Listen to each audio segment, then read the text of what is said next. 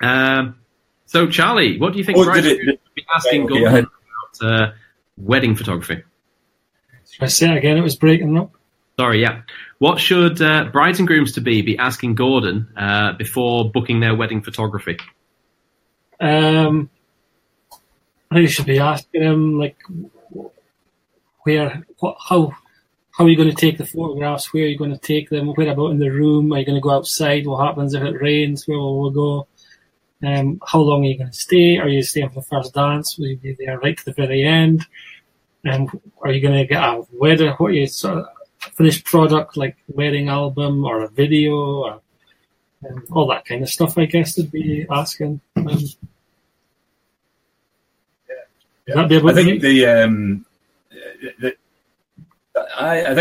think the answer, the easy answer, the short answer is that I'll be there for and do as much photography or as little photography as the couple actually want. Tend to usually kind of chop the day down to things like, pre-ceremony is there sort of stuff with the bride getting organised or the groom before the actual bridal party arrive, and then there's a ceremony, and then there's all the different stages, and I sort of basically have packages that say for the first package it's basically covering the wedding and just the sort of basically it's the ceremony up to the speeches, and that's kind of it, which is obviously very short, but some people just that's all they want. Then the next one's more about the kind of bridal party arriving and up to the first dance, and then the next one's a combination of maybe doing some pre-stuff and staying on until about 9 o'clock.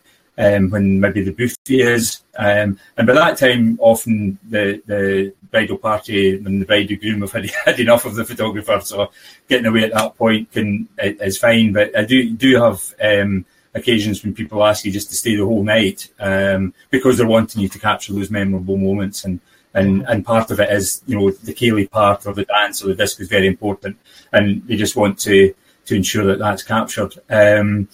They often, I think, want to be reassured, at least because of the sort of style I have, they want to be reassured that I'm going to be very unobtrusive, that there will be a mixture of inside and outside shots, and a range of different people involved in the shot as guided by them. And also, quite often, they want, I find, and maybe it's just me because I kind of want to get on with it and get things happening, that they appreciate the photographer being a wee bit bossy just to get people to come in and sort of going. And if you haven't got, ideally, if you can get the best man to give you a bit of a hand, that's great because they know everybody.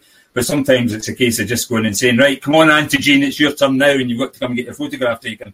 And doing that kind of thing can actually just having the confidence to do that, and the bride and groom knowing that that's being taken care of, that they can then kind of not worry about having to chase away and get other people as well, can be quite helpful. In terms of package, like I said before, it's a combination of the folio box with so many printed images in it, and basically as you got the range, the prints get bigger and the number of prints in the box gets greater, and ultimately at the top you've got the one with the on it that acts a bit like a framed piece that you can sit on a desk or sit on a table with an image in it, and you can change them in and out, and that associated with digital files and the opportunity to buy larger wall pieces of art if they're interested in that. And then as a side offer, there's smaller options for the parents or grandparents or significant others if they would like to be given a small memento of the wedding as well. So for me though, it's my emphasis, as I think I said earlier, it's about printing. I want to be giving something, and the couple going away ultimately at the end of their relationship with me with something that's printed. And on that point of relationship, I see it that way. I think it's ideally an ongoing relationship. I would like to be them to have had a good time, to have had a good time with me, and that when it comes to their firstborn or other significant events, that I'm the first person to think of to come and do the portraiture, and that you continue to have an ongoing relationship with them over all these significant steps in their family's life, and that can go on right the way through, really, and those are ideal sort of clients to have, and hopefully, the few that I have where that started to happen will continue on through to a ripe old age and have me in for all their events that they have. How long does it take you to do the editing and get all the photographs to the bride and groom? That must take quite a bit of time. Yeah, it does. I mean, I basically reckon for each hour of photography I have a day's editing. So if I'm there for five hours, that's 5 days editing to get really good images down. Part of it's being is that whittling down process to begin with. I do a sort of star rating and quickly get rid of the ones that people have got their eyes shut or bloody or whatever. But then you've sort of you've got your first choice, and then whittle that down, second choice, third choice. And then the third choice ones are the ones that I'll work on in fives.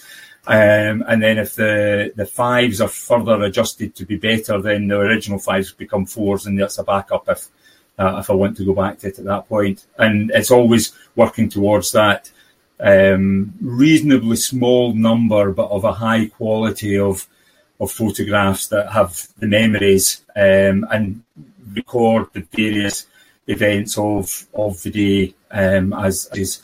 For me, I mean, I maybe if I'm doing a full, that full big day, I'm going to have probably somewhere in the region of 1,500 to 2,000 photographs. But ultimately, I'm wanting, if it's a full day, I'm trying to whittle that down to about 100. Mm-hmm.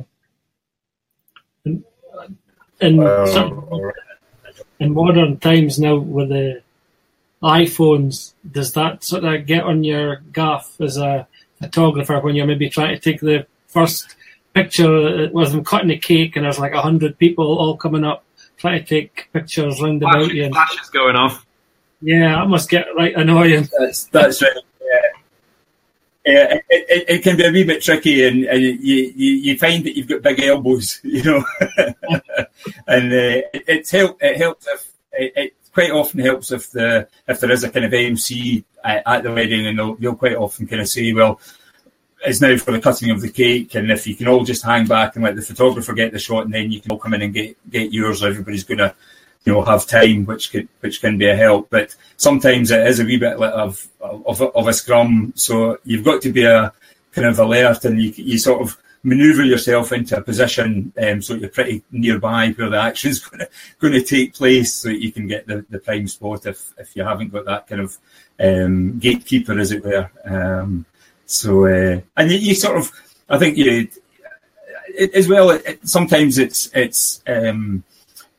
I mean, the last wedding I did, actually, they started out very formally with cutting the cake, and they were all very, very proper about it. And it was an okay photograph, but the one that's memorable is the groom actually is struggling to cut the cake, and he's really, really struggling, and you can see him grimacing, and the cake's starting to topple a wee bit. And by that time, a lot of people have moved away, but that's the shot to get, and that's the one that everybody's going to remember. So it's sometimes things like that just kind of work in your favour too.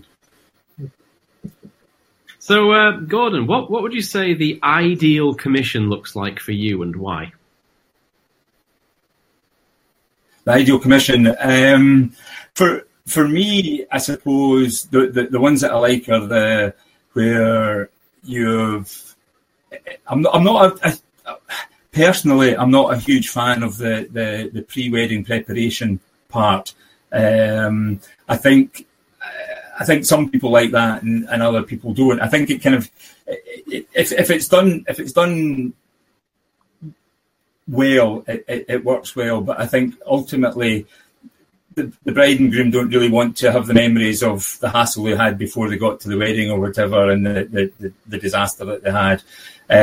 So for me, it's really from being at wherever the ceremony is taking place, photographs of the party arriving, the guests, the bridal party arriving, those quiet moments that the best man and the groom have before the bride arrives, and maybe the groom being a bit contemplative and waiting for her arrival, and of course she's going to be late, so it kind of goes on for a wee bit. And then right through, I like the ones where you're sort of leaving it at the buffet. At that point, you've got lots of memories. The ones later on, although there can be some good shots in them, they tend to be, because people have had a bit more to drink by that time, their guard's down a bit more, and you're maybe capturing shots that people wouldn't necessarily want other people to be seeing either, or part of a portfolio or anything like that.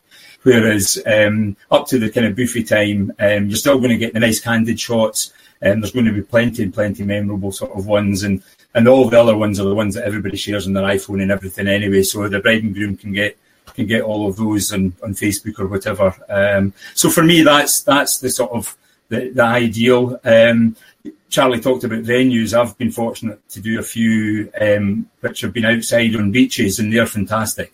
I love doing the out of the ordinary sort of event, the ones where you're a bit more challenged, and there's a bit more opportunity to be creative in the photography as well. And I had one on part of the ceremony. They went on a cruise up the loch, and there was the Kaylee was actually on the boat, and they were dancing around the mast and all this sort of stuff, which was brilliant and fantastic shots. And you know, for me, that's a memorable event. I remember the wedding very well compared to some of the other ones that I've done. And so the more out of the way, out of the ordinary sort of wedding event is the sort of thing I enjoy. I like the challenge, things that are quirky as well. It's becoming a bit of a thing more so, where brides and grooms are doing away with a lot of the traditions. They're coming up with their own maybe ideas and their own traditions and own things that they want to do. And those are the types of weddings I really enjoy, because they're good fun to do, and usually the bridal party and the bridal couple are good fun to work with as well. So a bit of a throwback to the hot topic there, the way to have a memorable wedding. Well, yeah. Fantastic. Thanks, Gordon. Thanks for sharing. That was great.